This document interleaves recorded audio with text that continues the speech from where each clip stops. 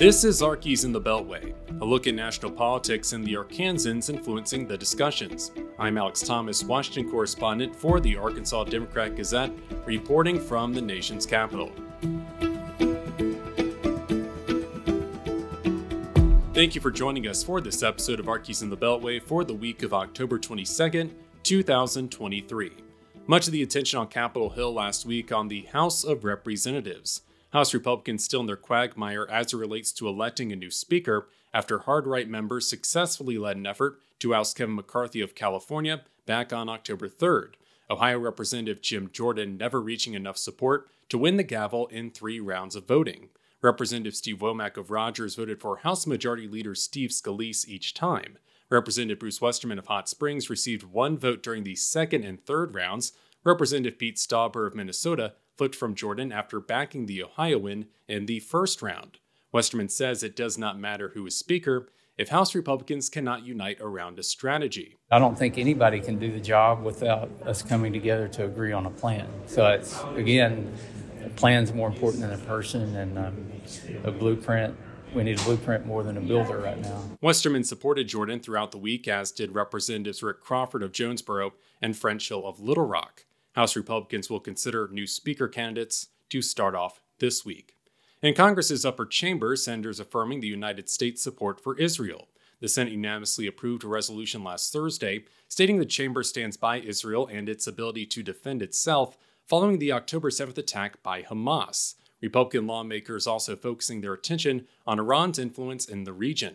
Senator Tom Cotton of Little Rock attempted to pass legislation blocking Iran from accessing a $6 billion transfer over Hamas's actions. The money had been in South Korean banks but was moved to an account in Qatar as part of a deal for Iran to release 5 detained Americans. The funds must be used for humanitarian purposes, such as medical care. U.S. officials say Iran has not spent or accessed any of the funds. American officials adding there is no direct evidence connecting Iran to Hamas's attack, but they have acknowledged Iran's history for supporting terrorist networks.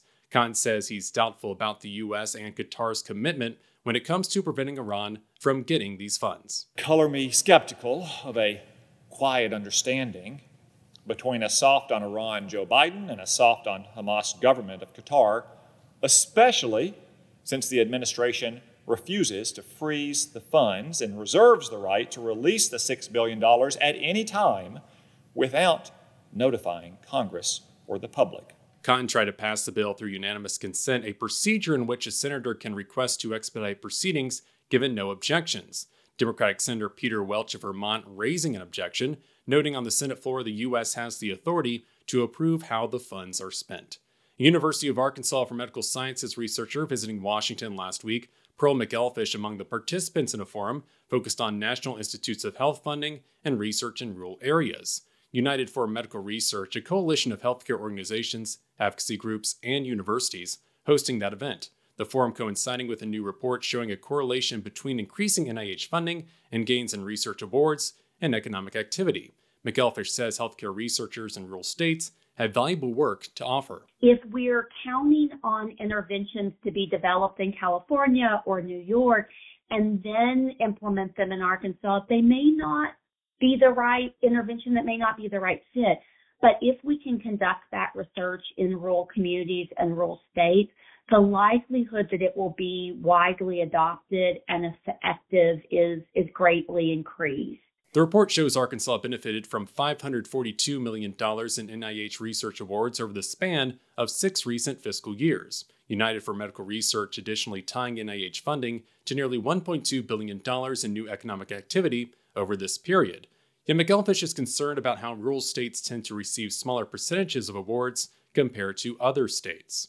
Every investment from NIH has a positive impact, but there isn't enough investment from NIH in Arkansas and other rural states.